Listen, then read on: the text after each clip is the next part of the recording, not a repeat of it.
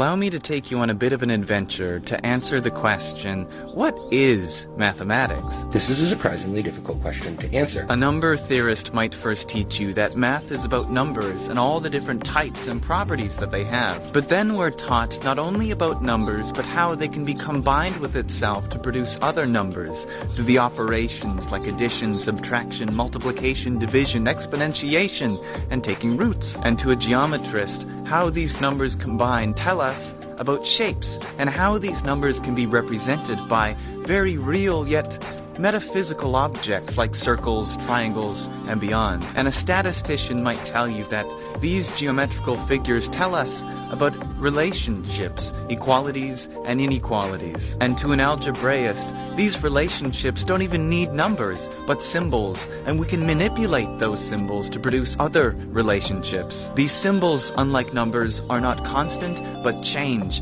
And when we're taught calculus, we learn that rates of change and areas are intimately connected, and we can calculate these slopes or volumes through analysis by pushing these operations to infinity and beyond. We're taught about the limits of things and continuity and how infinity is born. And to a set theorist, it might all be about infinity and the various different types and sizes. To an abstract algebraist, these sets are all about structure and symmetries. Topologists push this further and study the structures of continuity and how shapes of various sizes can be transformed to another. These transformations are subtle equivalences to seeing beyond the surface and generalizing.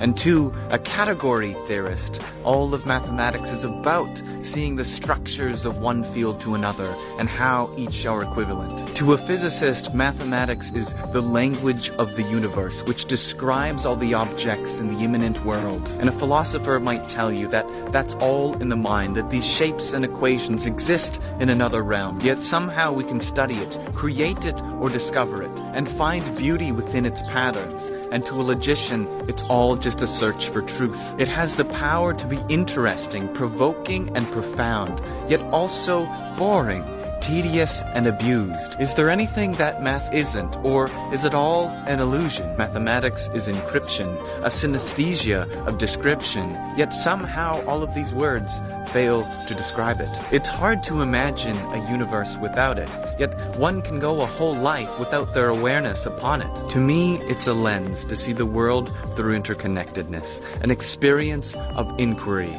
and fascinating mystery. Shortcast Club